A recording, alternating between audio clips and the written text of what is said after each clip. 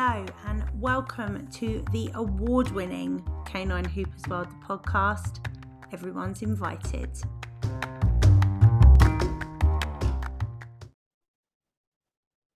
Hello everybody and welcome back to season 4 of Canine Hoopers World, the podcast. Now, this lovely lady has been on before and I've dragged her back in again because she has a lot of good information to say, but also there's been a few cases at the beginning of the year, so a few months ago when this episode comes out, unfortunately, there were a few cases where there were fatalities involving dogs, and this is one of the things we are going to be discussing. So I'm just going to put a little listener kind of discretion on this one.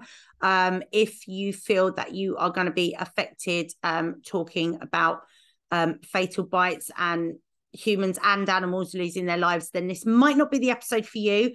And if you don't want to listen to this week, I totally understand and I still love you, and hopefully I will get you next week. But if you're ready, buckle in, grab a brew, and let's get on to this. Bethany Grace, how are you? Hi, Carrie Ann. I'm very well. I'm a bit snotty, so that's the nasal voice. Apologies to the listeners. I just thought you were being fancy. I am also fancy with my lemon sip. And currently no eyebrows. How times have changed. I'm sat here in an hoodie drinking herbal tea and you're sat there sipping a lemon sip. We are so rock and roll when we are recording. It's how the cool kids do it nowadays, I've been told. It is. We are definitely the cool kids. What was it I heard the other day? Elder millennial. I like that term. I'm an elder millennial. I'm like, yeah, I'll take that. That's fine. I don't particularly like referred to as a millennial. I'm kind of just on the edge and it annoys me. But anyway. So for people that don't know you, maybe didn't hear you previously, go back and listen to that episode. It was good. But for those that don't know you, who are you? What do you do? I'm Bethany Grace, if you've said. My main company is called Body Dog Behaviour. That's where I do most of my pet behaviour stuff. I say pet, dog. I'm not doing the cats. Sorry, cat people. To be fair, it's a dog podcast. Like, why? Yeah. What are you doing? Joking. So yeah, Bonnie Dog Behaviour is my main business. Before I started Bonnie Dog Behaviour, I worked at Bethany Dogs Home, and I was there for I think around 6 years. Worked my way up to working in the assessment and rehabilitation, like leading a care team in assessing and rehabilitating dogs. And I worked on the section where dogs will come in with either bite histories or they've been a bit sassy on intake. That was like my main area. I have always loved the more challenging cases right from the beginning. I was took on the hardest project dogs, who mostly turned out to be bull breeds, which has, alongside my own dogs, led me to my specialism, which is bull breeds and aggressive behaviour. So I have my own podcast, Bull Breed Podcast. I have a company, the Bull Breed Behaviourist.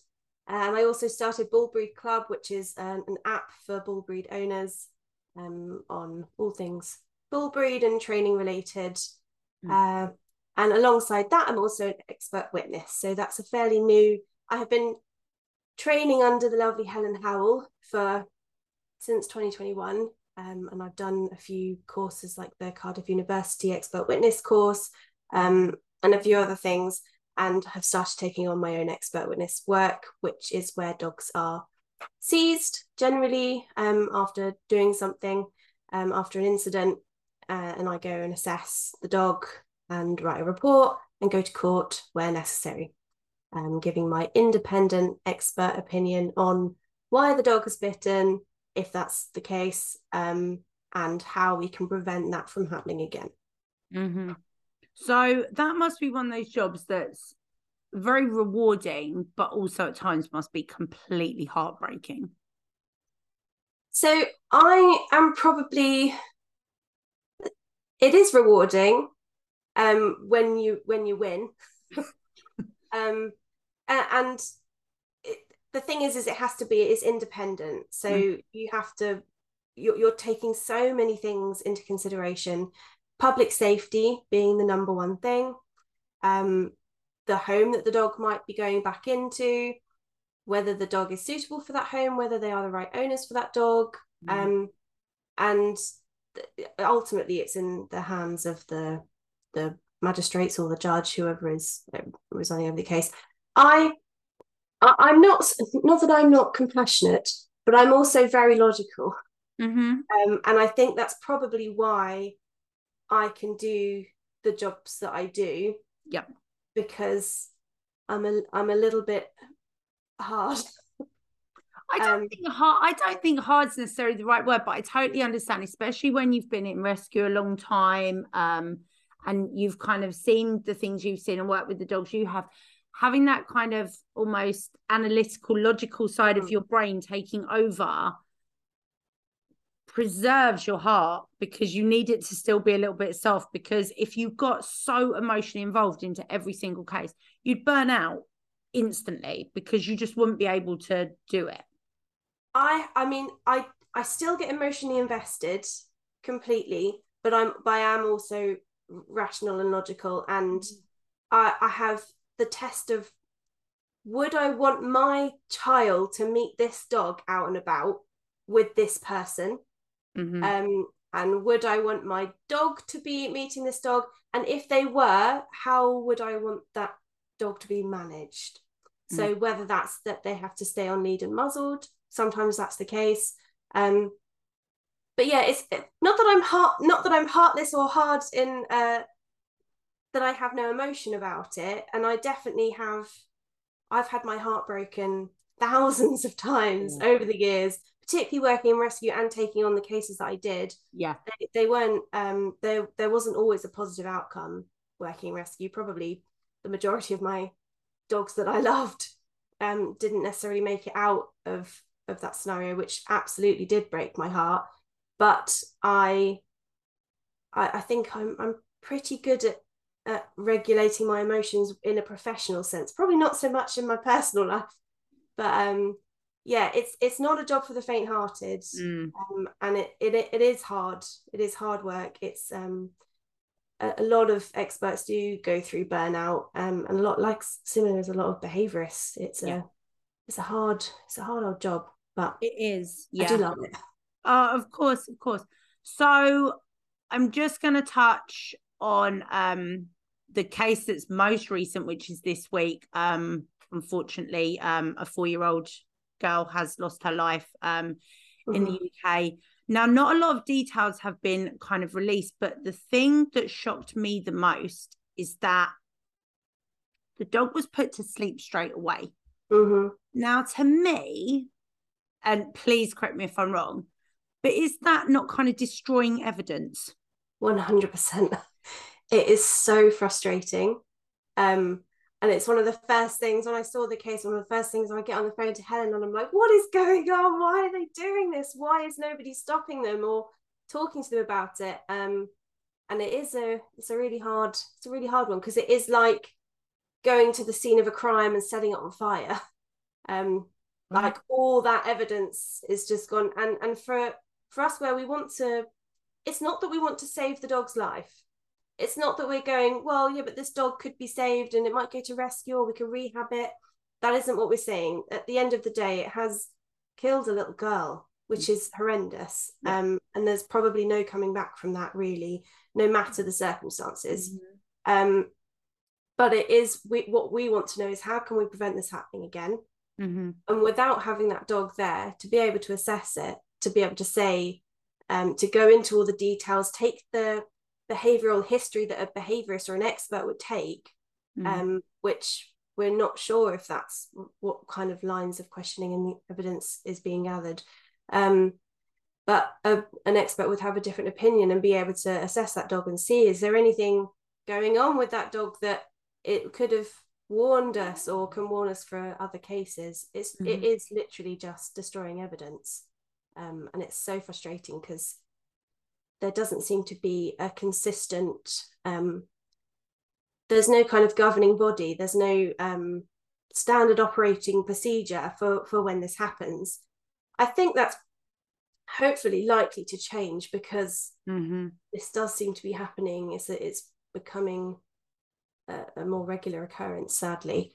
So I think now that it's in the spotlight a little bit more, things might change. There's a lot of talk, but it's whether that talk can turn to action, and if that talk gets to the right people and has the right people behind it.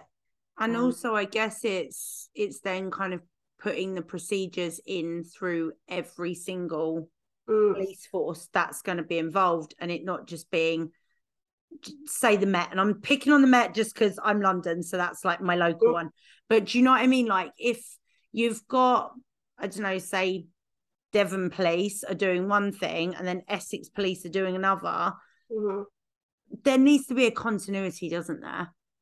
So there is, to my knowledge, there's the working dog group, which is kind of cross-county, but often you're faced with the police policing the police. So it takes sometimes external factors to shift things a little bit. But there are some really good people working behind the scenes trying to get stuff changed. Yeah. Things like having like Jim Crosby, I know, has spoken to the police a lot of times, and has lots of wisdom to share, and hopefully that knowledge will be taken on board, because it in all other elements of policing and investigation, this would be considered completely ludicrous. But for some reason, and I understand, if, for example, the dog was a real danger to the safety of those around it at the scene of the crime, and if there was no other option, then that's kind of understandable. However, if a dog is able to be taken away from the scene of the crime and then taken to a vet's and have this done, then that shows that it probably didn't need to happen straight away. So yeah, it is frustrating, but hopefully there's good people working behind the scenes trying to get things changed. So then the other case that's been recent, which I think has kind of affected a lot of pet professionals in general, is the awful thing that's happened not a million miles from me, which was the dog walker that died in Caterham. Now, again, what's been reported is very sketchy. Straight away, people on social media were making assumptions of the breeds of dog that were going to be involved, and we'll talk about breed in a minute.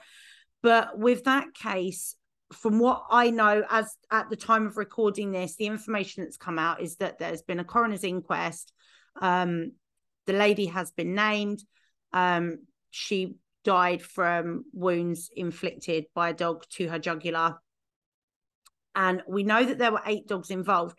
Now, one of the things that is baffling me is they're releasing some of the breeds, but not all. So does that mean that they were mixed breeds involved? But also there's a lot of kind of whispers and rumors within the local kind of people in the know that's obviously not in the press. So I'm mindful that I don't want to talk about stuff that hasn't been reported, because it is hearsay, and obviously everyone had an opinion about this. What are your kind of thoughts on it? I think the breeds that were named were actually, because I used to work quite often in Caterham, I'm a member of the Facebook groups around there. So I saw a Facebook post about it where the owners were actually commenting, saying they have my breed, insert breed here, they have my insert breed here. So I think that's where the knowledge of the actual breeds came from, is with the owners wondering where their dogs were.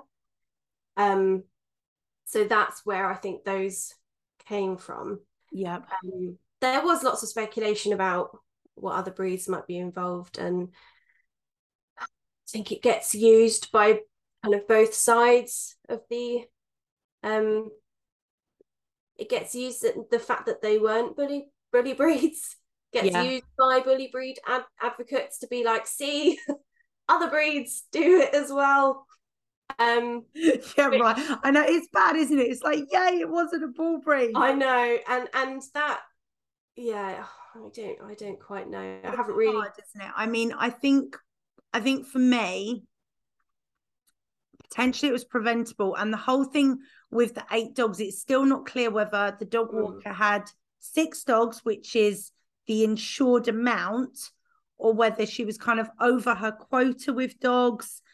And I mean, one of the things that we've kind of discussed, there's a little local group of trainers and walkers and stuff. One of the things that was suggested that kind of, I was like, that would make sense, is to have a weight limit added to what dogs you can walk, because obviously one of the dogs involved was a giant hefty breed. Now, for me, as someone that used to walk dogs, I would not walk a giant breed with then 5 other dogs, because apart from anything, I'm not heavy enough, let alone the strength of it. I remember I used to walk a Rottweiler St. Bernard mix, cracking mix, really cool. I've met a few of them. It's actually a mix I like, Ridgeback, and I used to walk them with one of my Chihuahuas. Now, I also used to walk a boxer, but I wouldn't have put the boxer in with the 2 giants because it would have just have been too much. Mm-hmm. And I don't know, do you think that, from this awful tragedy, maybe this could be the push we need to get a bit more kind of regulation to dog walking? Or is it still just going to be, unfortunately, people set up and go, oh yeah, I love dogs, I want to walk dogs, and then yeah. Do you know, it's such a hard one, because I think naturally as humans, what we want to do is we want to solve every problem, and we want to be like, right, this thing's happened, we need to put this in place and this in place to stop it from happening again. The truth is, it's statistically, like, dog walkers have been walking dogs responsibly and irresponsibly for decades. Yep. And we have not had anything like this. Yep. It could have just been a freak accident that, and we don't know the full extent of things. We don't know if she fell over while dogs were having a row, and it just, like, we do not know what happened. Yeah. But I think it's within our human nature to go, right, how do we stop it from happening again? And this knee-jerk reaction that does sometimes get us into trouble. Obviously, there should be massive levels of responsibility when walking other people's dogs, or we're walking your own dogs. I think putting a weight limit on things would a lot of what we do affects the wrong people. Yeah. Because people that aren't going to be licensed and they're going to do what they want to do anyway. Yeah. And if you have somebody who had a Mastiff cross, a Collie, a Chihuahua, and a Staffy, would I be penalised because of that, walking all of my dogs together? Would I then have people being cross at me for walking my Chihuahua with my Mastiff cross? I think lessons do need to be learned potentially about more about understanding what dogs are capable of, and what is the reality of dogs when they're all together. Things can turn into a kerfuffle much quicker than we anticipate. Yeah. And accidents do happen. So I think probably just, we know the breeds that were involved, and we know that there were some tiny breeds involved. Mm-hmm. We don't know the level of involvement, but I think just understanding that dogs are animals, and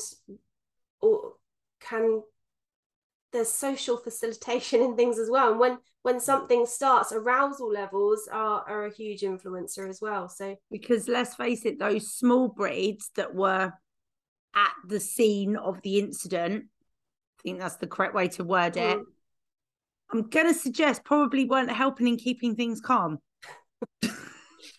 Because that's not the nature of that type of dog. They're a vocal breed. So it's like, oh, it's so frustrating, isn't it? But I think, obviously, condolences go out to the family and stuff. But also, I really feel for the owners, because no one sends their dog out with a dog walker expecting them to be seized by the police because such a terrible incident happened. What's the kind of, what potentially is going to be happening with those dogs now? Because obviously they're in police kennels, but there's all sorts of kind of whispers and things going around of they could be in kennels for a couple of weeks, or they could be in kennels for a year plus. I don't know the specifics. I do know that, or it's been reported that no charges are being made, which unless they consider the dogs to be dangerous whilst they've been in kennels, would mean, I guess, that the dogs would be released. I'm not sure if that's the case with all of the dogs, but it's been reported that no charges have been made. The thing when dogs are seized, it can be weeks, it can be years. There have been some dogs that I've assisted Helen assessing that have been in kennels for, I think some of them that we're assessing in a couple of weeks been in kennels for 4 years, literally grown up within kennels. That breaks my heart. Why so long? Because it can take a while. There's no limit on the amount of time that dogs can be seized for without charge when it's dogs, because they're seen as property. So there's no limit on how long they can keep somebody's property for before they charge. I'm not sure if that's the case with every single type of property, but with dogs that seems to be the case. But that's crazy because we know they're sentient beings. Yeah, we do. But technically, but you wouldn't take someone's kid and go, I'm keeping your child indefinitely because they might have done something. Yeah. In a legal sense, I mean, they do have things like the interim exemption scheme, and can't remember the words gone from that's there. Okay, don't worry. What was that first thing you just said? The interim exemption scheme is when if a dog seized as pit type, they can give it an interim exemption scheme so that they kind of are allowed to keep the dog, but keep it muzzled and on lead and stuff. Okay. Or there's a contingent destruction order. I don't know. Honestly, I'm a bit tired. But they can basically, so some dogs are allowed to stay at home while they wait. They don't always have to be seized. For breed specific legislation, they do have to be seized. The seizure is part of the exemption. Oh. So there's no, like a pit type, for example, couldn't be assessed at home. They have to be seized for at least, like, there's no time limit on that. And so they all breeds don't like kennels. They don't like kennels, no. All breeds don't like kennels. Why are we being mean to them? The time of things is one of the biggest things, but that's also, there's been a massive backlog after COVID in the court system, because things have to go through court. Of course. If things are like, if cases, sometimes we've been to court and they don't have time to hear the case, so it gets adjourned and rescheduled for months later. So you can have adjournments, and you can have appeals that then take months and months and months. So sometimes, and part of it, the way that it's made is if you plead guilty, you get your dog back quicker, which is often the case. But if you're pleading not guilty, then things take a lot longer as well. And it depends whether you're going through civil or criminal. But yeah, it's I'm fairly new to this world, so probably having someone like Helen Howell on the podcast would be. I'm trying to get her on. Give her a nudge, please, because I'll give her a nudge. So please nudge her. She'll explain all of this a lot better than I will. Because she was. No, that's amazing. So yeah, let's lift it up a little. I said lift it up. I just feel like this is a bit of a sad podcast so far. We are going to finish on some happy stuff, but the other thing that's kind of at the forefront that was out a week ago, so we're recording very beginning of February, so end of January, there was a BBC panorama. If you haven't seen it, I feel that it was a very good program. I think that they produced it very well. The section at the end where they spoke to the mother of the child that had been mauled to death was horrific. And that poor mother and that poor child, again, another child losing their life. Like, how do we stop this shit? I think we need to educate more. I just feel like people are kind of not letting dogs be dogs at the moment, and people are expecting way too much of dogs. Yes, and yes. And yes to education also. The thing is that there's loads of research going into this at the minute, because there has been a massive rise, and there's things like the app dog meetings, which I went to the first one. The second one will be in March, which is all about the dog bite, the fatalities and the research that's going into that, and how like all the universities and what they're planning on, and speaking to professionals about how they feel. Because there's all sorts of things. There's like licensing that has been brought up. There's people are talking about banning more breeds, and there's just so from an outside looking in, banning breeds didn't work. It hasn't worked because it hasn't reduced numbers, and if anything, all it's done is made breeds that were potentially of type, it sent the breeders underground, and it meant that they weren't breeding for, you know, health and temperament, and maybe the dogs weren't getting the care they needed as well, because it was this secret thing that you had, and it became this big status symbol. Now I'm assuming XLs are on the list of people shouting let's ban them. Yeah. Corsos as well. I haven't seen so much about Corsos, I think because they haven't been in the news quite as much. But XL bullies are like the biggest, well, they are becoming the number one breed involved in dog bite related fatalities. So people have been calling for that. Why? Why is my question. Do you know what I mean? Why the question? Yeah. The thing is, bull breeds, I'm gonna make a big sweeping statement here. In general, bull breeds aren't people aggressive.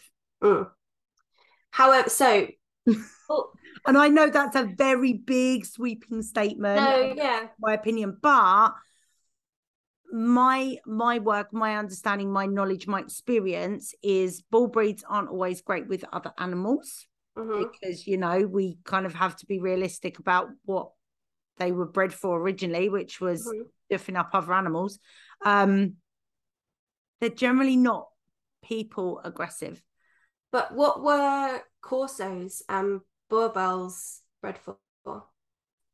Now, I actually didn't know this until, I'm going to give a shout out to Kim Brophy, because the legs course I've just done was epic. And any dog trainers that are listening, if you want to do a dog training course this year, Kim Brophy's legs course was amazing. I did not realize that Corsos were originally bred to hunt people.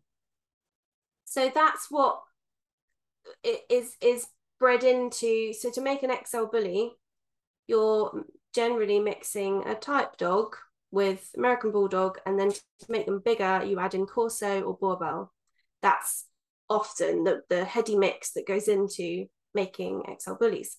So, sorry to jump in, but that means genetically, at the genetic level, you are taking breeds that have been bred to, I'm using the word duff up because I'm trying to make this a little bit kind of nicer, but breeds that have been bred to duff up animals, and now you're taking breeds that have been bred to duff up peoples, and you're putting that together. So now you're basically just breeding something that's going to want to, I'm going to swear, first proper swear of podcast, you're breeding something that's going to want to fuck shit up. I think we're making something that has very specific needs in order to not buff shit up.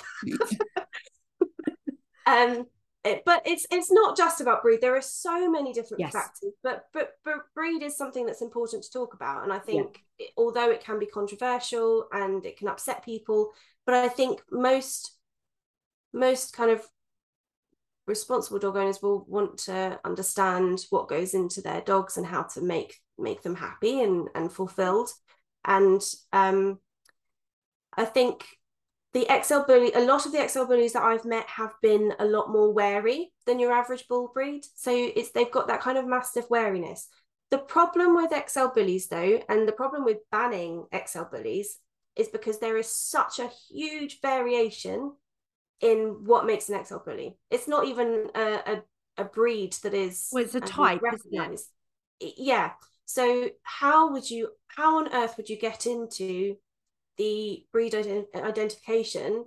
It's already hard enough with American Pit Bull Terrier, like looking at the pit type, that is already caused that's just, it doesn't work. Banning breeds doesn't work. And if you banned an XL bully, they would just start breeding band dogs and corsos and bigger and bigger and bigger and mixing different. How would you be able to tell an XL bully from, you could just say, well, it's an American Bulldog cross, and American Bulldogs aren't banned. And so it just, we know that banning breeds just does not work. It doesn't work. Breed identification is hard enough with an actual breed, let alone something that's just been kind of created. The other thing I noticed with the Panorama program is that unfortunately XL bullies seem to go along with let's cut their ears off, which is illegal in the UK. It's been legal for forever. It's also illegal in most of Europe. So this whole, oh, well, it's imported, it's not really, is it? I mean, when they showed the images of that 10-week-old puppy that didn't have ears, my heart just shattered. Like, it's a baby. The problem again with that is enforcement. Like, the problem with a lot of the things that could help is who's enforcing it, who's making sure that this is actually adhered to. It's not even like, have you ever heard of somebody being like enforcement being done of microchipping? Like, it just doesn't happen. No. That's a legal requirement. Have you ever heard of someone like the enforcement behind not having a dog's tag on it? Like, those are easy things, and they're legal requirements, but there's no enforcement. To be fair to them, the police are incredibly stretched. Most forces don't have their own DLO. No. The dog wardens, it's not really their remit. We don't even have a dog warden in this area. So have you ever found a lost dog and tried to get hold of a dog warden? It's bloody impossible. So like, it's who's enforcing all of these things that are actually going to make a difference and make things better. Who's funding it, who's regulating it, who's enforcing it. And that's where the problem comes, is that there's nothing at the top to really so dog licensing, for example, it's a good idea, but it has to go beyond just a license that you pay for. It can't just be another property tax. There needs to be a level of education involved. Potentially like a weighting system, in the same way that you have a driver's license and you can have a HGV if you've done this test, and you can drive a different lorry if you have this test. And you have to do a separate license if you want to have a bike and if you want to tow a trailer. But who's funding this education, and who's going to be involved in it? Then you look at kind of the whole positive and balanced divide, because that would come into it. Why do the positive people get to be the ones educating for the because we're trying to not make ticking time bombs. That's saying and I'm allowed to say that because it's my podcast. But that would be the kind of we would just, there are so many different layers to what's actually going to make a difference, and it takes people at the top actually wanting to shift these gears. There needs to be funding that goes into it, and there needs to be funding that goes into the enforcement side of things also. I mean, one of the things I'm curious about is, why is it that breeds like XLs, Corsos, Pity types, I don't understand why cutting their ears off is seen as fashionable, because that's got to be what it is. It's got to be a fashion thing, because there's no medical reason for it, and anyone that says there is, they're lying, they're talking utter bollocks, and it's not a thing. But you kind of go, well, where's the problem? Why is this happening? Because is it the type of people that are breeding the dogs and selling them? Is it the type of people that are and again, then you end up with like good, honest owners that want to do the best by their dog, but just like a fat head, that are then getting tarred in the same brush as, like on that Panorama video, the dog that mauled the child. There was video evidence of the guy stood outside the shop repeatedly punching the dog in the head. That's not training, dude. You're just abusing it. Like, and then he's also come out of prison and had had a litter 2 months later that he's selling, and no, who's enforcing that? Like, he's banned from keeping animals. Why is that happening? That's horrendous. So there's just so much.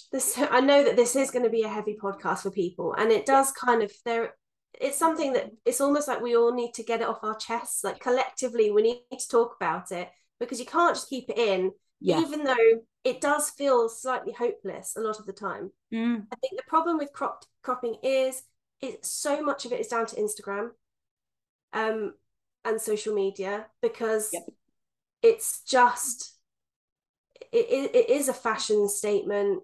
There must be a level of cognitive dissonance involved, and I think it's where dogs are viewed as status symbols and as an addition, an accessory, because those are the same people that are doing the whole breeding for just it. The whole thing is like a multi-level marketing scheme. I find it baffling. It is the only breed that I feel like I've ever seen, like the bully side of things, where it is breeders selling to breeders, selling to breeders, selling to breeders. Like, they have a special price for a pet home, but like, that's not the norm. That you have a pet home price, which is like, you have to promise not to breed from this dog, and then they have the normal price, because the majority of the dogs that are bred are going to other breeders, and they are often going to these massive kennels outdoors where the dogs don't get walked. They're then passed from pillar to post when they're no longer of use to the person. It's honestly insane. Yeah, and I think the other thing that was highlighted in that in the panorama was that breeding loophole, because the couple that were banned from breeding and having breeding facilities then all of a sudden had all these stud dogs and were still doing AI. So let's just cover this a minute. These AI clinics, it is illegal to take blood from an animal unless you are a veterinary surgeon or a veterinary nurse under veterinary instruction. So anyone else that is taking blood out of a dog is doing so illegally.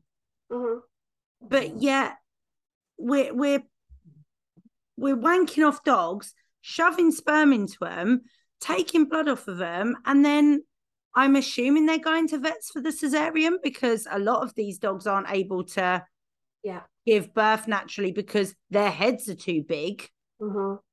It's just, when Mother Nature is saying we can't do this naturally, are we not feeling like maybe we just shouldn't be doing it? Yeah, but what if someone offered you 100 grand to bypass Mother Nature? And this is the problem. And the bulldogs that were shown, the British bulldogs, look at the rope on their neck. No, why? What even was that? I have gone as the behaviourist to multiple bully link-ups. I got a lot of hate for that. I do have fun, actually. No, just explain what. Okay. Because I've been to a Vizwiz by accident once, because it happened in the woods, and it was terrifying. There were just whistlers and whistles, and it was a lot. It's like Vizwiz, but with bullies. And so my first question is there a thorough health and safety risk assessment done before this happened? No, is the honest answer. There are surprisingly few issues, I must say. Some of them are run okay. Like, some of them are run quite well. There's one local to me that I would continue to go to. There are others that I have been to that I just wouldn't go to again. I've gone and I've taken my spring pole with me because I want to get people chatting to me. And I also feel like I'm so sick of an us versus them. There has to be some like bridging. So I'm there to bridge because I'm like, if I don't go, someone else might go, and who knows what kind of trainer that could be. It's definitely out of my comfort zone. The majority of the dogs are cropped. There are fertility clinic tents there. Like, you walk in and the smell of marijuana just whacks you around the face. I mean, it's all sounding legit and above board, I'm not gonna lie. But I have some really good conversations actually when I go, and some of the I don't want to tar all bully owners with the same brush, because some of them are absolutely lovely. Some of them are coming to me and they genuinely want the best for their dog, and I've had clients come out of them where people have wanted my help training. I've spoken to some of the breeders who have then invested in my services for their puppies in the new homes. And I feel I had a lot of flack for going to these and talking about them, because people don't agree with what's happening with them there. I'm going to sidebar. We'll go on a little side quest quickly. Yeah. This is one thing. I'm assuming that a lot of the people that were critical, I'm making an assumption here, people that were critical of you attending the bully meets and reaching out to help these people were in the positive reinforcement camp. 100% of them, yes. Right. This is a public safety announcement. It's a public service announcement, should I say? Yeah. Sorry, public service announcement. Stop being judgy twats. That's my PSA for this podcast, because do you know what? There are some positive trainers that are really trying to help owners that may not be in the same circles we would be into. The thing is, if the only excels they are seeing, I know I'm picking on the excels this episode, but if the only excels they're seeing are cropped, they are not going to know any different, because that's what they think they look like. As an elder millennial, I can remember the first time I saw a Doberman with a tail. He looked really freaking weird. Yeah. Now, if I saw a Doberman without a tail, I think my heart would break. Do you know what I mean? Boxers with tails. Boxers and Dobermans didn't come with tails in the 80s. Now they have tails because, you know, they're cool and they look goofy and we love them. Yeah. I know Dobies are still cropped, unfortunately, and they shouldn't be, not to the extreme that the poor bull breeds are.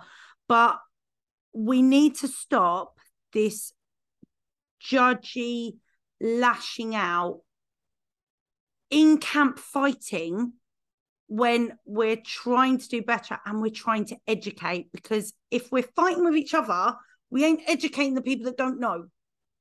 Yeah. That was my side quest. I'm completely with you on that. I don't get into any rows. I think there has been one row I got into on social media and I feel like it's justified. But other than that, I do not argue with anybody on social media, and I also don't argue with people in real life really either. And I am all about finding my own way, talking to the actual people. So I have friends who are balanced trainers. Like, I have friends who are balanced trainers. Said that publicly. I said that publicly. God. That I will have debates with. Like, I'll talk with them about our differences, and we will call each other. And I have some really good friends that are balanced trainers, and some of them are really good trainers. We have different viewpoints on a few things. But I have balanced trainer friends who absolutely love dogs, absolutely love training, and we will spend hours on the phone talking about dog training and dog behavior and talking through cases, and 99% of the things we agree on, and there's a few, like a percentage that we don't. But I always try and find the things that I agree on with people, because that is the best place to start conversation. Yeah. You don't start a conversation with, well, you're an abuser, you're clearly terrible, you must hate dogs, because that is not how you make change. You affect change through being personable, having conversations with people, and not making people feel bad and defensive. Because the same way that we feel when people call us cookie pushers, and I know lots of people are kind of owning that term now. I'm one of those. I'm like, yep, that's cool. If it involves cookies, I'm there. Or that kind of come at us saying, yes, but you would rather a dog be put to sleep than wear an e-collar. Like, we know that that's not true. Like, why does that have to be there's not one versus the other. It's not an either-or situation, but that it makes us feel like defensive when people come at us with that. So so this is where I was coming at when I went to the bully link ups, Mm-hmm. is I went with a non-judgmental attitude. I'm not here to judge you. I'm here to help. Like, I'm helping you in the same way that if I went to a cockapoo meetup, I would talk to the cockapoo people. I would probably be far more grumpy at a cockapoo meetup than I would be at a bully link up. And I realized I didn't actually explain what a bully link up is. It's basically where hundreds of bully owners link up. And is this like, is it like all the bull breeds? Like, you're going to see the more kind of, I want to say, humble bull breeds, like your Staffordshires and your bull terriers and your, or Very is it rarely bulldogs, Frenchies, XLs, and I'm going to use the word abomination because I'm sorry, it breaks my heart. Freaking pocket bullies. What the actual are they? Do you know pocket bullies initially were apparently Patterdale Cross Pitbull? That's where they started. Cool, but now they look like weird toads. Now they look like, well, yeah, so those are what's termed the exotic bullies or micro bullies. The pocket bullies are slightly different. I know in the panorama they were called pocket bullies, but like there was the dog that's basically its front legs were back to front. Yeah. Why was its legs the wrong way? So east to west. So I think this is where education comes in, because, and I bang on about this a lot, even with clients, that just because something is common within a breed does not make it normal. So like, yes, like luxating patellas and Jack Russells, it's common, it's not normal. Hip dysplasia in Labradors, common, not normal. I thought you were going to say German Shepherd, but yeah. German Shepherds, common, not normal. Do you know what I mean? So when people are like, oh yeah, but that's just how Jack Russells walk. And I'm like, no, that's how Jack Russells with luxating patellas walk. Yeah, no, that little skip is not meant to be a thing. No. So that's where things like the east to west feet come in the bully breeds, because they are often quite bow-legged. But I'm seeing bulldogs even whose feet are bleeding where they're dragging them on the floor. And it's kind of, and you know, when you can hear their nails.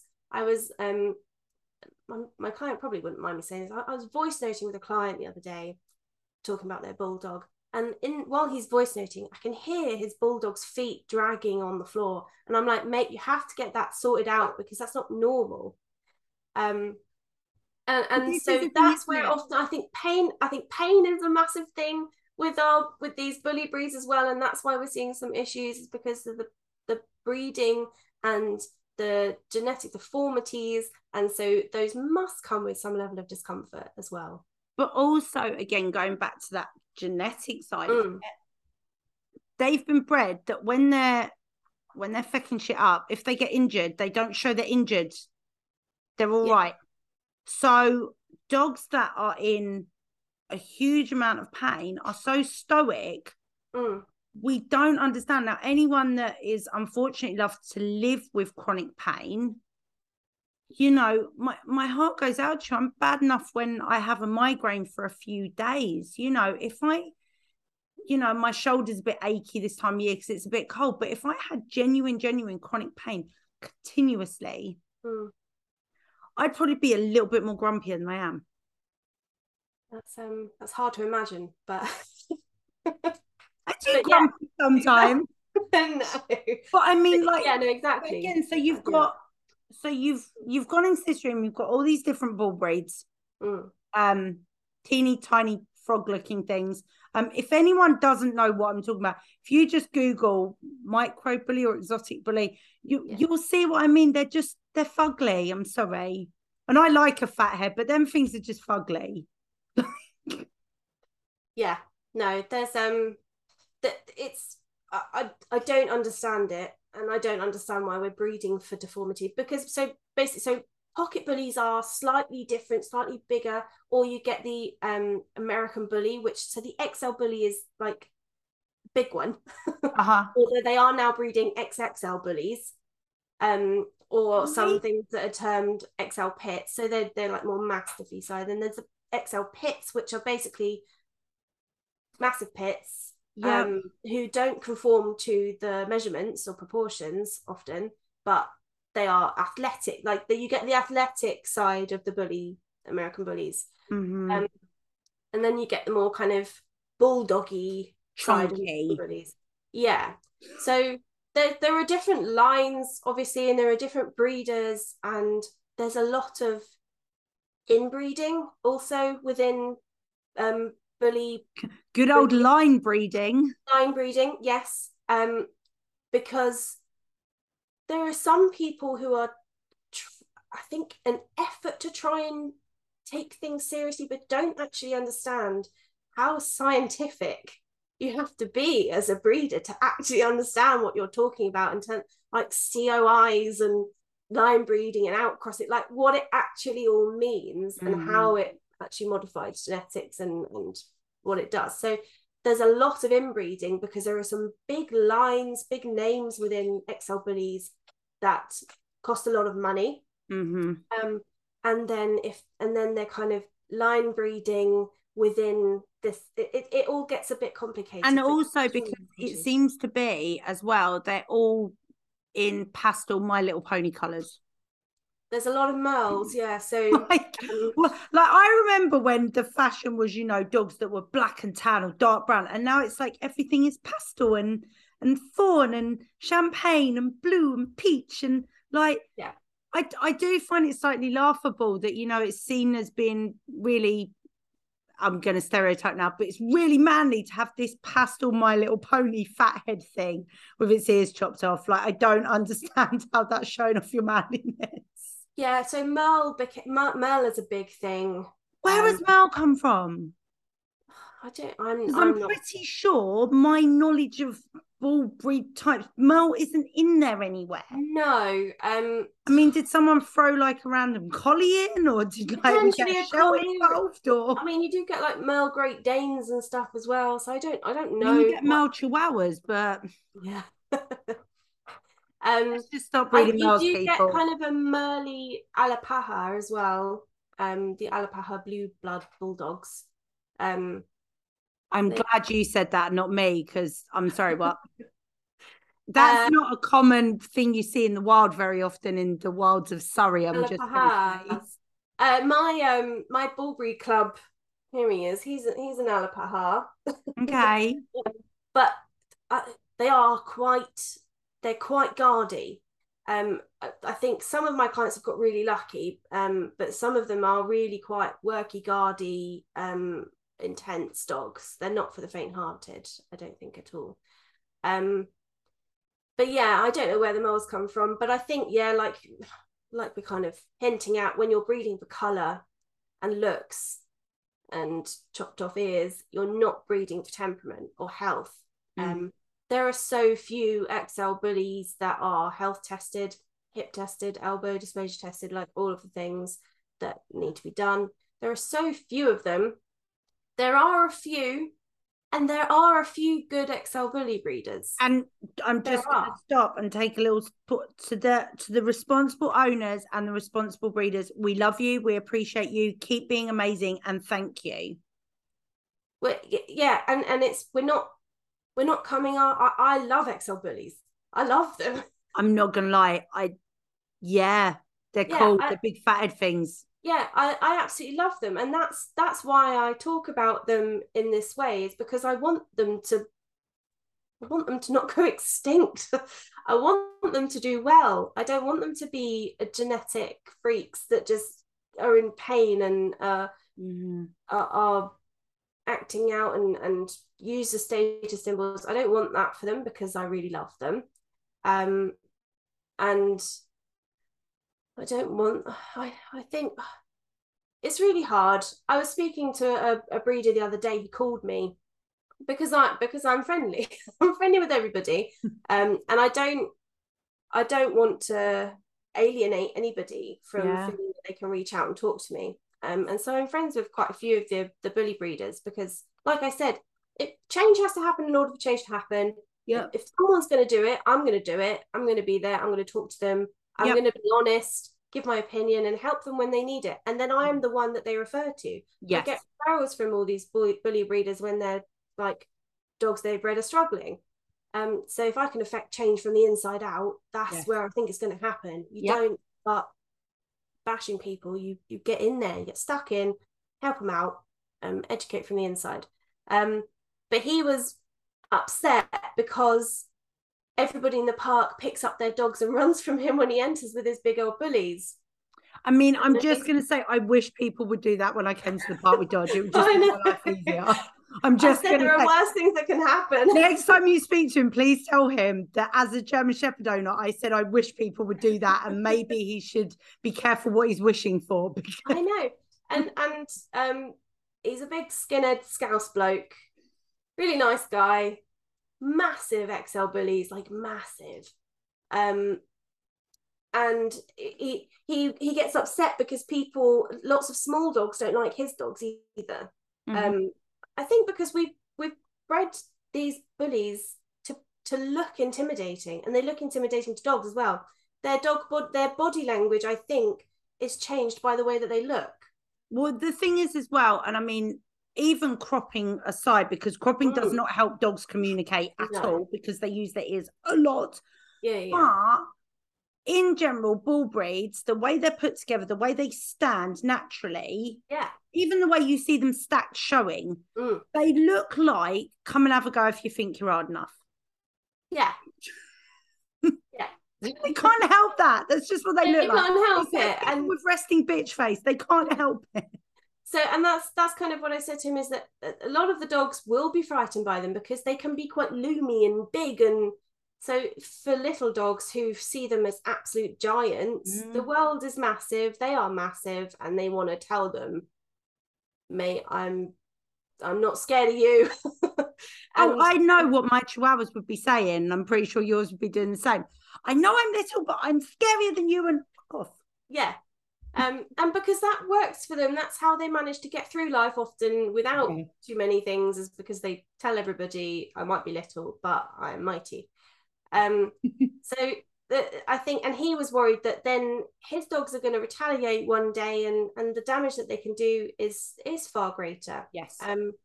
So I think the responsibility as a large breed dog owner, whether that's an XL bully or a Rottie or a German Shepherd, is quite great. Yeah. Doesn't I just want to myth dogs. Yes. Really quickly. All bull breeds do not have locking jaws. It's not a fucking thing. It's not. They do have powerful jaws, but no more powerful than a lot of dogs. And to be honest, my little Jack Russell mix was very good at holding on to toys and going up in the, if you lifted the toy up, he came up in. We used to joke that was the way to dry him off after a bath, because now no one ever said to me, oh, that terrier's got locking jaw. No, he's just really strong, like it's holding shit. Yeah. So yeah, there's no different, there's no mechanism. Also, do you know what? I have a lot of respect for that person for understanding what their dog is capable of, because denial is also a very big part of this, isn't it? Because, oh no, they're a poppet, they're great. Wait, Dodge is an absolute sweetheart, but if you get on his shit list, he could cause injury. I'm not going to sugarcoat that. So this is where we come into the realms of advocacy, and how sometimes by trying to advocate, we can actually make the problem worse by being in denial. By terming staffies as nanny dogs, like I think, or being like, staffies would, like, they'd never hurt a fly. My dog's absolutely wonderful with other dogs, so staffies are perfect with other dogs. I think we have to know our breeds, and we wouldn't go, no, collies never want to hurt anything. How could you possibly say that my collie would want to chase traffic? Like, they are placid dogs, they are calm, they are love, like, they are cuddly little creatures. Like, I just nearly snorted, I'm just going to say, because that was a great example. You know, that's like saying, oh, sight hounds aren't going to chase after something, especially if a small rabbit suddenly appears at the end of a field. The problem is us humans. It's not the dogs. It's not the fact that dogs, that some bull breeds can be dog aggressive. That's not the issue. It's the people not recognizing that that's potentially an issue and working their lives around it. Training what they can train, and just being responsible and understanding of the breeds that they have and how they can fulfill the needs of the dogs that they have. which neatly leads me on to the most wonderful sport in the world, GRC.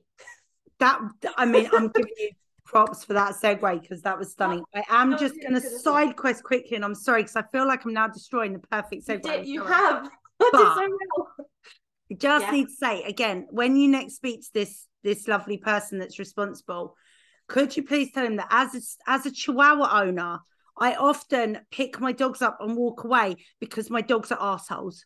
Yeah. And it's not because I think his dog's an arsehole, it's because I know my dogs are. Yeah, exactly. And that's, I did say that to him as well, is if they are picking their dog up because they know that their dog might have a go at yours and they're worried about the consequences of that, what else do you want them to do? Like, you can't expect people to just, you don't want their dogs just running up to you. I think it can probably, if you take it personally, it's hard. I remember, walking down the road with Munch and people would cross the road and I'd be like, she's the friendly one. Like, this is the one that you can come and say hi to, and actually was a very good stooge dog and was very tolerant of dogs and had lots of doggy friends. But very few people, it was only other bull breed people that wanted to come say hey to her. Whereas the Chihuahuas, fucking hell, every Tom, Dick and Harry wants to say hello. Can you not? See, I like to walk in the deep depths of the countryside where nobody can find me. See, we don't have many deep depths of countryside where I am, unfortunately. And I think that is one of the problems also, is dogs in massive built-up environments. And unfortunately, big old dogs that need to run off lead. There are a lot of bull breeds in towny built-up environments. Yeah. And so many of them are fantastic at being able to fit into those environments. I think that's something that's wonderful about a lot of bull breeds, is that they are versatile, and they can fit into lots of different environments as long as you're fulfilling them in other areas as well. But so what would be the other areas we could fulfill them in, Bethany? You know what? Something like GRC, which stands for Gameness, Relationship and Control. It's a fairly new dog sport in the UK, although it's not. It's been kind of hard fought by a couple of fantastic trainers. It's new to me and my knowledge pool. So and honestly, because we met up for coffee a little while ago and you were kind of giving me the basics, I was literally like, I wish I'd heard about this 12 years ago when we had Munch as a baby, because she would have freaking rocked at this. So I've also had a lot of flack for GRC and posting videos of GRC, and I'll give you two guesses as to I'll give you one guess as to what kind of people are the ones that don't like. I'm gonna say positive reinforcement trainers for 50, please, Bethany. Yes, correct. Ding ding ding ding ding, we have a winner. I do so I'll explain what GRC is, and it's founded by a lovely trainer called Jay Jack, who is not 100% positive, and that's why a lot of people, I think, don't like the sport. Although he is mostly like, doesn't use any tools. There are no tools allowed in GRC, and you train it how you want. You just compete, and there's no tools allowed or anything. But anyway, GRC, Gameness, Relationship Control. He created the sport based on our old school pit bull games. So he was raised. I have an episode talking with him on my bull breed podcast. Send me the link to your podcast, and I'll put it in the link for this podcast, and then people can go and listen to it. Lovely. Love to share a pod, because sharing is caring. That'll be a more succinct way to do it, rather than me going through the whole thing. Is if people are interested, they can go and have a listen to me talking to the founder. But his dad used to fight pit bulls. Okay. And he grew up around dog fights and had his own pit bulls. He wasn't involved in it, but the games that they used to play with the dogs and the conditioning that they used to do with the dogs, the dogs absolutely loved it. So he created this sport with bully breeds in mind, really, because there's nothing for them. There's bite sports like PSA and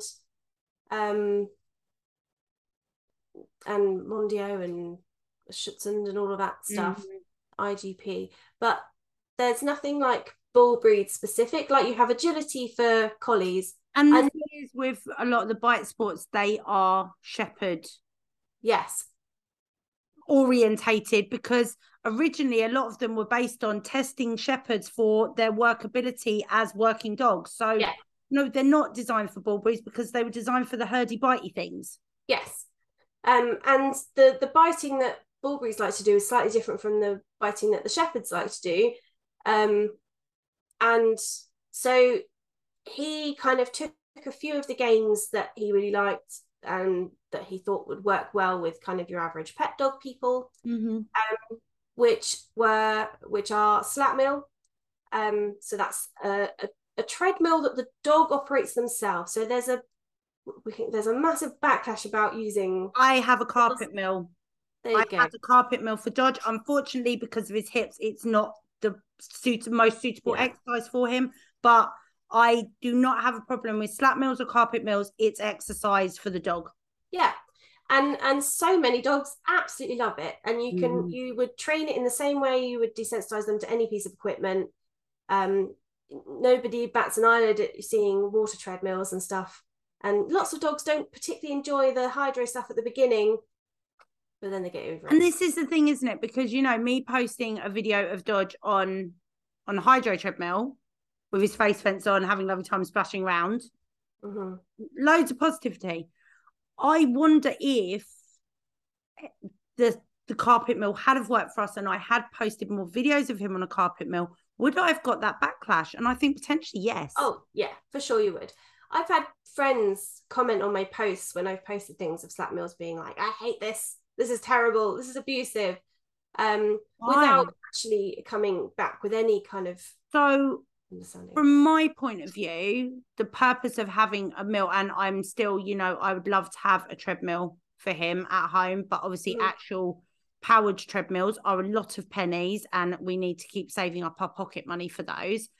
But I would love to have one of those, because do you know what that would be? Another day of the week where he could be exercised fully without having to leave the house and be stressed out by the world.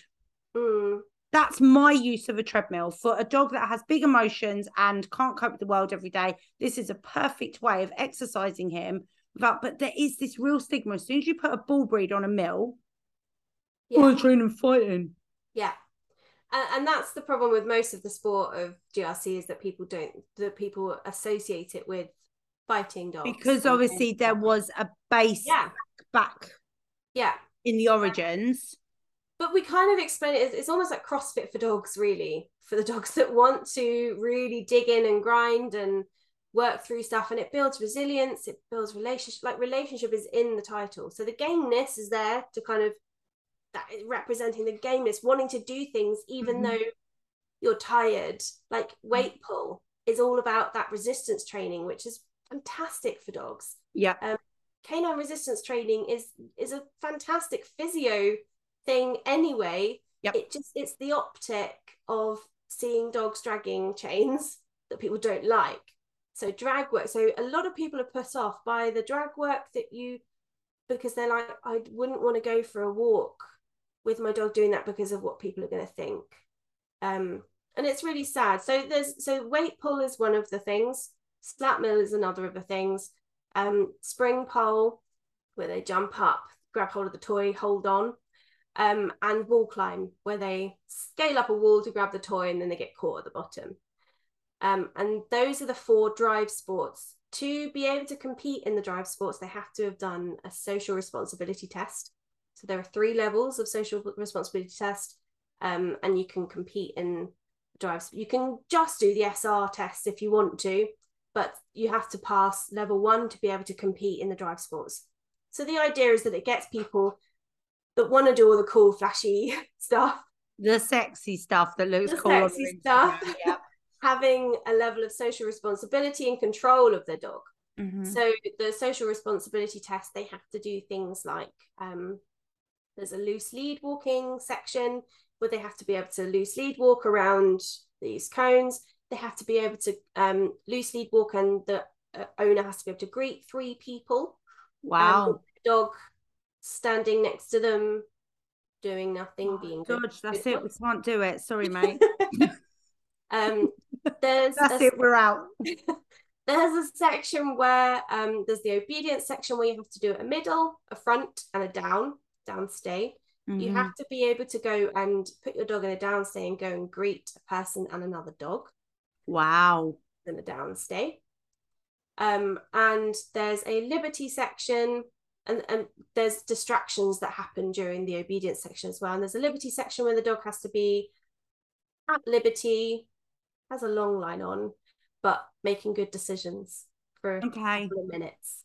And yeah, I don't see why there's pushback to this, because this just sounds like you're then, for anyone breeding dogs that's going to want to be involved in this sport, you're going to have to bring temperament into this, because if the dog's got a shit temperament, they're not going to be able to do the sport. Well, most if you train hard enough at those, so this, it's also really good for people to be able to use obedience to get their dogs through real life. Yeah. Through kind of pattern obedience. Yes. So if you can do a middle, you can get your dog into that, what they call a tactical heel, where the dog is in the middle and you have control of them while you're walking. Yeah. If you can do a downstay while you go and greet another dog, that's really helpful for things like desensitization and everything. To be able to ask your dog to do a down in the presence of distractions, to be able to do, to be able to greet 3 people. There is a muzzle allowance for the so you can still pass your SR1 with the muzzle on, but you're not allowed to compete still. Okay. So you can get a muzzled SR1, so that's like you've done it well, but you still have to be able to pass without a muzzle on your dog to be able to compete.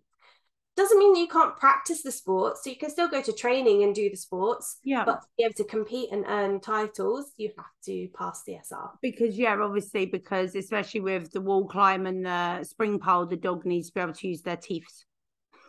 They need to be able to use their teeth, so they can't have muzzle on for that. Yeah.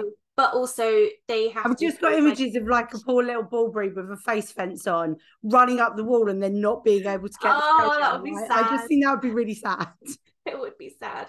But the idea as well is that there are going to be strangers, there are going to be judges there, so they have to be okay with like a judge being able to put their lead on the weight pull or something, or standing next to the spring pole without the worry that the dog's going to come off it and go for the person. Can we just explain the spring pole a little bit more, because this is a bit I'm kind of not familiar, because the wall, they like kind of run up and there's a toy and they grab the toy and then they're literally lowered down to the person, aren't they? People like freak out about it, but there is safety involved in this. Yes, you can either have a belay, which is like a thing that catches them on the harness, but the human catches the dog at the bottom. But they come. I mean, I'm assuming if you've got one of them chunky bull breeds, like catching at the bottom's like, it depends on, but depends on the height that they're running up to as to whether you feel that the safety stuff is required. But mostly, of course. And then the weight pull, like I think that weight pull is potentially such a good outlet for so many different dogs, not just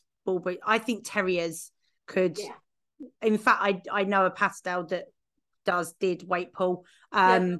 It's, and again, that's one of those sports that's kind of got this real stigma around it, and I think it's such a shame, because it's just weight train, like it's just another way of conditioning your dog. And if you're going to all that time and effort of training your dog to be able to do these skills, to me, you're a wicked owner, because you're putting that time and effort into doing something as a team with your dog. I think that we, particularly the positive side of us, we don't like to see dogs struggle. I think we are so quick to jump in and help dogs when, like, through the slightest bit of stress or struggle. And I think that's why a lot of people don't like weight pull, is because you're watching a dog struggle, because it's not a bad struggle. Because I've never looked at it from that lens. It's really interesting. I've never looked at it from that way. Yeah. We don't like to see dogs, and that's, I think, why we don't put our dogs through things, but we don't allow them to go out of their comfort zone, because we don't like to watch them struggle or go through any stress. That's why people don't like the slap mill. is because sometimes dogs can look a little bit stressed. I look stressed when I'm running. Do you know what I mean? Amen to that. Why do you think I do hoopers? I don't have to run. But that's so I think it makes positive people feel uncomfortable watching dogs struggle. But there is such a beauty in the grind of something. And it's the relationship that gets them through that. A dog that's genuinely struggling and doesn't want to weight pull won't weight pull. They're not going to pull that way if they don't want to. But if you're at the other end and you're like, oh my goodness, you're so wonderful, come on, like, come to me, you can do it, and you're their team, like, you're their cheerleader, that's what gets them through it. So you're building that relationship. Honestly, watching GRC makes me cry. Talking about GRC makes me want to cry. Like, it's such a beautiful sport when you're watching it. The spring pole is for the dogs that love to just bite and hold on to stuff. Which full breeds are bred to do that. People were just going to say that. They like biting and holding stuff. It's a thing. But to compete and, well, to do well, they have to be able to let go when they're told to. They have to be able to do a down, recall away to a front, and then send them back to it. That's a lot of impulse control. Yeah, so that's where the control comes in. So it's fair, like, anybody can let a dog just go up and hang off a spring pole. Like, anybody can do that if you have a dog that wants to do that. But to be able to have a dog that wants to hold on to a spring pole for 5 minutes, to be able to get them to let go, exercise that level of control, come back to you away from it, not knowing if they're going to be allowed to go back, but coming away anyway and going back on it and outing again. Like, that's mega. But also that spring pole for some dogs is going to be like ultimate treasure. It's going to be so reinforcing. Yeah, it's life-saving for some dogs. I posted recently about there's a dog called Copper who I'm madly in love with, who is at the rescue that I am the behaviourist for in Hull. I travel all over the place. I was going to say, you do get around a bit, don't you, babe? I do get around. But this one in Hull, I love the rescue owner, and well, it's a boarding kennel for lots of different rescues. So I go in and I assess and stuff for the rescue. But this dog Copper, when he first came in, he was hanging off trees. Like, he would hang off trees and scream about it, and then he would redirect onto people because people didn't want him hanging off the trees. Then he would start ragging on clothes, ragging on the lead, to the point where it was dangerous to get him out because he was so highly aroused by life that he would rag on your clothes. But if he got to your arm, I don't know if he'd have stopped. He's intense. So his bite inhibition was non-existent. Yeah, he was just so wired, and he was just like, it was like he was just going to help me, like, help. He was desperate for something. That makes my heart hurt, because I know that state of that much aroused frustration and just it must be basically exhausting. Then wasn't allowed out of his kennel for ages because he was just so unsafe to get out. So the kennel lady has worked so hard on muzzle training him, so now he can come out and he goes for lovely walks.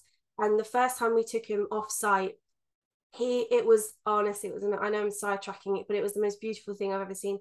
He was like walking through puddles, like experiencing all the feelings, and he'd like brush up against bushes. It was like he was just melting into this experience of being outside again, and this, like, the senses and the tactile stuff. Honestly, it was beautiful. So anyway, with him, because he clearly has this in him, he wants to bite and hold stuff, but there's nothing appropriate for him to bite and hold when we get him out the kennel. So I rigged up a little makeshift spring pole in his back run so that he could safely be, because they've got a hatch system. So we put him in his kennel. I rigged up this spring pole, and then we were able to get out, and then we let him out. He looked at it and he went, like, his eyes went like saucers, and he just jumped up, held onto it, and he was crying. Like, he was just going like the Staffy scream. The Staffordshire squeal. I was going to do it, but I'll save your listeners' ears. but he was just like God. crying and like he was so don't, happy. you've just got me because I miss that noise. I know. Well, I'll send you the video. You can watch the video. It's on my Facebook. I'll tag you in it. But his tail was going. He was doing this crying in his little T-Rex arms where he's holding on. And I was like, that is life-saving for that dog. So he now can, they put it up for him for about an hour a day, and he'll kind of come and go from it. And so it still remains valuable. He's not having access to it all the time, because then you make it bored of it. And because he then has access to the thing that he wants to do, we've been able to start teaching him an out. So we've been able to start teaching him the control, giving him access to the thing that he finds valuable, channeling his desire to bite stuff in an appropriate way, and then putting the controls in place so that he's allowed to have the thing that he finds valuable, but there's a level of control around it, so he's not dangerous with it. And that's just, you got me right in the feels with that one, you fecker. Like, so that is why when I first heard about GRC, I was just like, this is what I need to do. Yeah, I need to do this. And the equipment is expensive.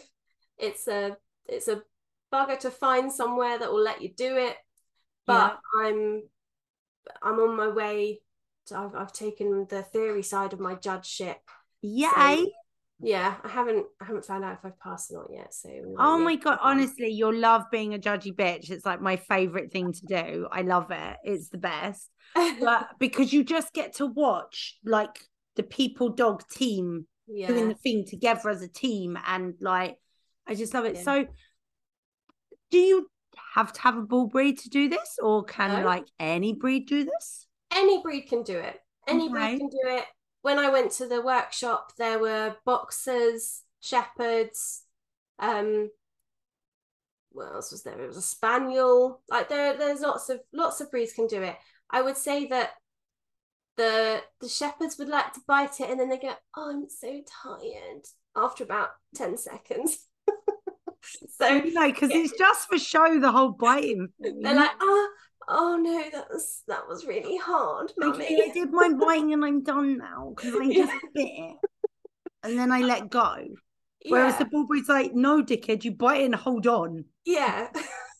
Like, that's not how you bring down the large animal, by giving it a little peck on the nose. And they're like, yeah, but you can't herd sheep by biting and holding onto their bum. It makes sense that it does make sense, you know.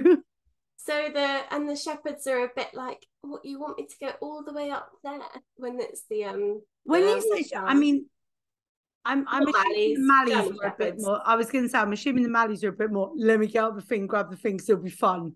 Yeah, no, there wasn't a Mallee there, to be fair, but I'm sure that they would be slightly different. I can imagine the Mals enjoying the game. I mean, I can imagine the Germans being like, yeah, we're going to do the thing, but it's quite a bit of effort, actually, isn't it? Can I not just police everyone and tell them what they're meant to be doing? Thanks.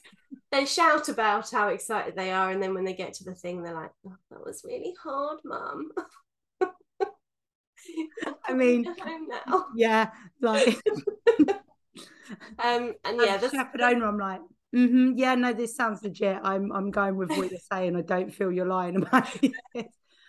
But I can imagine, like, again, like not just bull breeds, but a lot of terriers really, like getting the goods.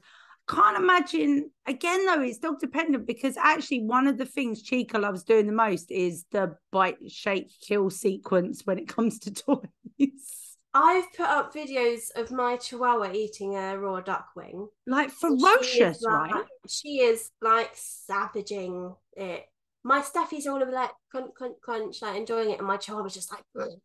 They are like the little ferocious things that are just ferocious. Like, no, she is scary. And I'm pretty sure in her heyday, Chica would have maybe got like a foot off the floor on the wall bit to like get up there. Like, yeah.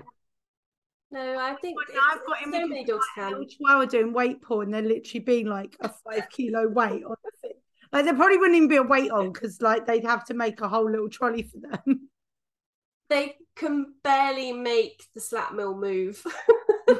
they don't have the weight to make the slap ball move. But that's the thing, though. They do make teeny little They do make slap tiny balls ones for small breed yeah. dogs. So yeah, they do. Again, I would assume you're more likely to see a Jack Russell on it than a Papillon. But if your dog's up for it, then why not?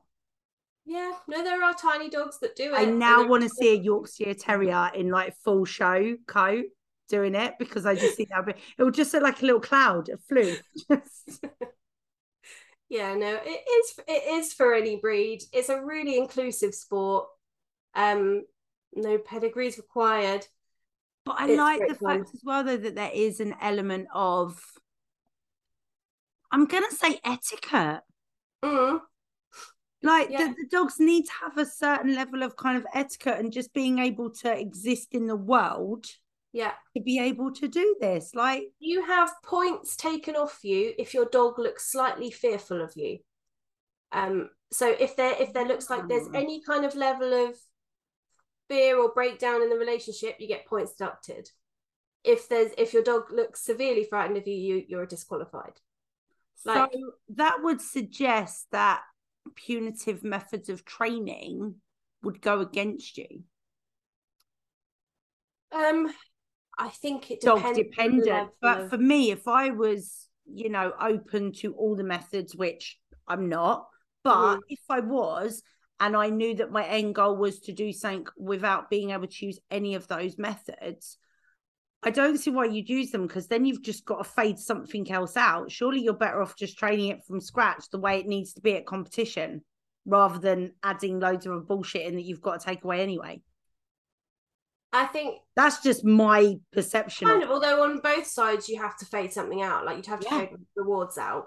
I guess, because you need to fade the food, but then to me, the dog's being reinforced in the task they're doing. Like hoopers shouldn't be reinforcing, but Dodge will happily grab his toy and then continue running through hoops with a toy in his mouth. Well, it's tertiary rewards, isn't it? But the obedience section and stuff, it's not every dog will find that completely rewarding, but you've got to train it to a high standard. The liberty section is the hardest because you're not allowed to tell them what to do.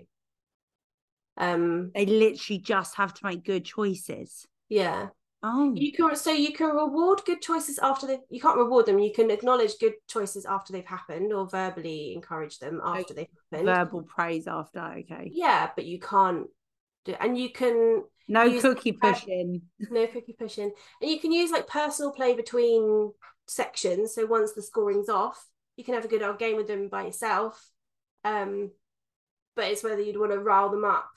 You'd have to play it carefully and by your dog. If your dog has a really good on-off switch, then you'd be able to use that. But if you had a pat and a bit of a rough house, and then they were like during the liberty section, that would probably not be ideal. If you turn them into a purple minion, it's not going to help your life.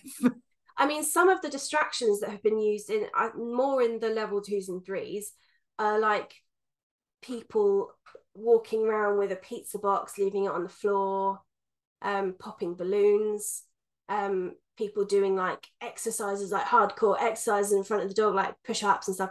That if they are doing active distractions, they have to be, I think it's 10 feet away. Okay. So they can't be within 10 feet doing those kind of things. But that's still pretty hard, because it's really hard. Those dogs, like if someone's doing push-ups, like if anyone's ever tried to do any sort of keep fit or workout at home with your dog, it doesn't end well, because you end up with a tongue up your nostril at some point. Yeah. No, it is really hard. It's not like, it's not an easy. So you kind of need your dog to be quite neutral in that situation. Yeah, a lot of it is about teaching neutrality and really, really, really reinforcing calmness and good choices and liberty outside of the ring. Try this. Well, you can do the SR. I need to borrow a dog. Yeah, I mean, you can do the SR without having any kind of desire to compete in the other things, just to do the obedience stuff. Like some people just like doing the obedience. Some people do the obedience to get to the drive sports. But yeah, it's so good for bully breeds and for lots of breeds, but particularly it is designed with bull breeds in mind. So And they're the breeds I have in mind when I'm doing it. Amazing. And obviously, like, as I said, we'll put a link in the show notes to your podcast so people can listen to that episode. So I think because we've stopped on a nice little happy note, so I'm going to say let's stop there before we go back to the doom and gloom that we started with. Never apologize having a conversation, because I think the problem is with all of these tragedies that have happened recently, as you said, knee-jerk reactions happen and we want to fix it. And sometimes fixing it isn't just putting a plaster. We need to look at actually working out the whys and hows and the whos and all the rest of it. So Bethany, first of all, thank you so much for joining me on this episode. It's always a pleasure. If people want to know more or want to train for your stuff, you have an app. I do have an app. Like that anyone can access. You go onto your little app store thing or app shop or whatever it is, Android-y thing, I don't know. Yeah. And you look for it and then you can download it and then it's there on your phone doing a thing. I have some like big changes coming to it soon, because it's not quite where I want it to be. For anyone looking to build an app, just don't. It's bloody hard work. This is Bethany's PSA of the episode. Don't build an app. Just don't do it. Stick with your bog standard memberships. I'm a maverick. Glutton for punishment. Clearly. So I'd say it's definitely some work to do with it. And it's hard work, but I think that it's going to be incredibly valuable to people. I just need to work hard to get people using it and build some momentum with it. If you're listening and you have a bull breed or you know someone that has a bull breed, tell them about the app, get them to download it, get them to get involved, because this is how we start making ripples and making changes. So I'm loving it. And how else do people find you?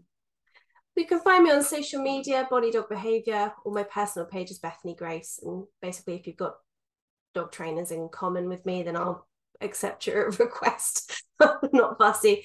I'm Please be careful saying that in public. And on Instagram, I'm Bull Breed Behaviourist. And I've got. Are you on the TikTok? Oh, I'm half-heartedly every now and then on TikTok, but my heart is definitely not in it.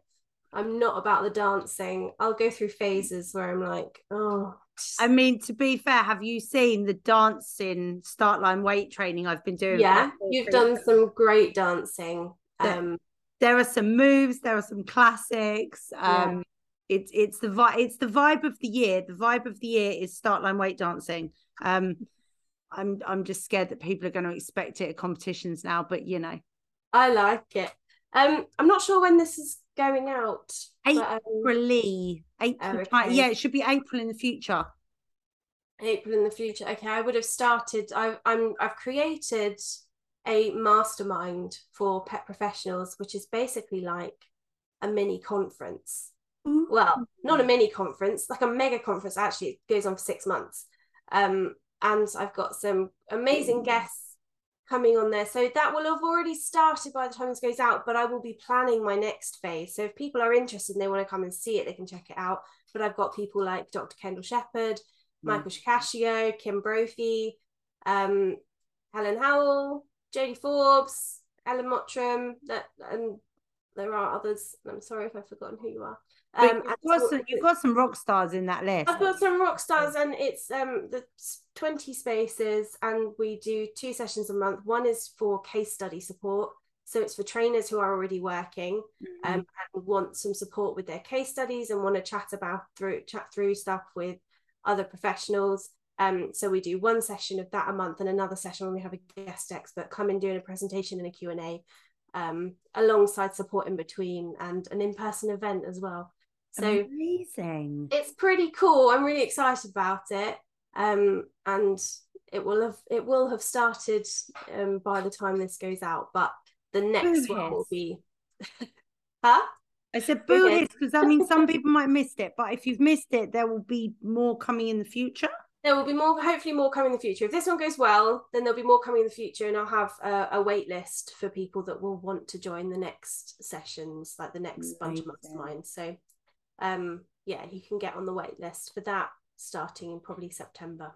That sounds wicked. That sounds really cool. And yeah, good luck with that. Like, that's brilliant. So guys, as always, you can follow Canine Hoopers World on the social media. We are on TikTok. We're also on Facebook, Instagram. Dodge takes over most of it, I'm not gonna lie, but hey, he's pretty, he's allowed. You can obviously look on our website, all that good stuff. And until next time, guys, stay safe, be kind, wash your hands thoroughly, keep your dogs on lead around livestock, and don't let them lick toads. Take care, guys. Bye.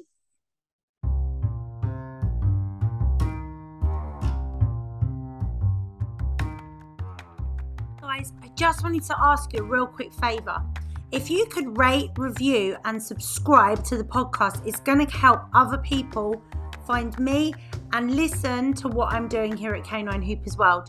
We're now on all the socials. So we have the Instagram, we have the Facebook, and we are officially on the TikTok at Canine Hoopers World.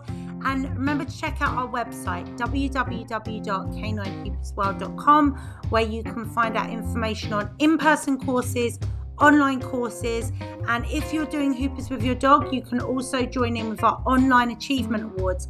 These are open to any person, any dog, anywhere in the world to come and test your skills and get yourself a cool ribbon.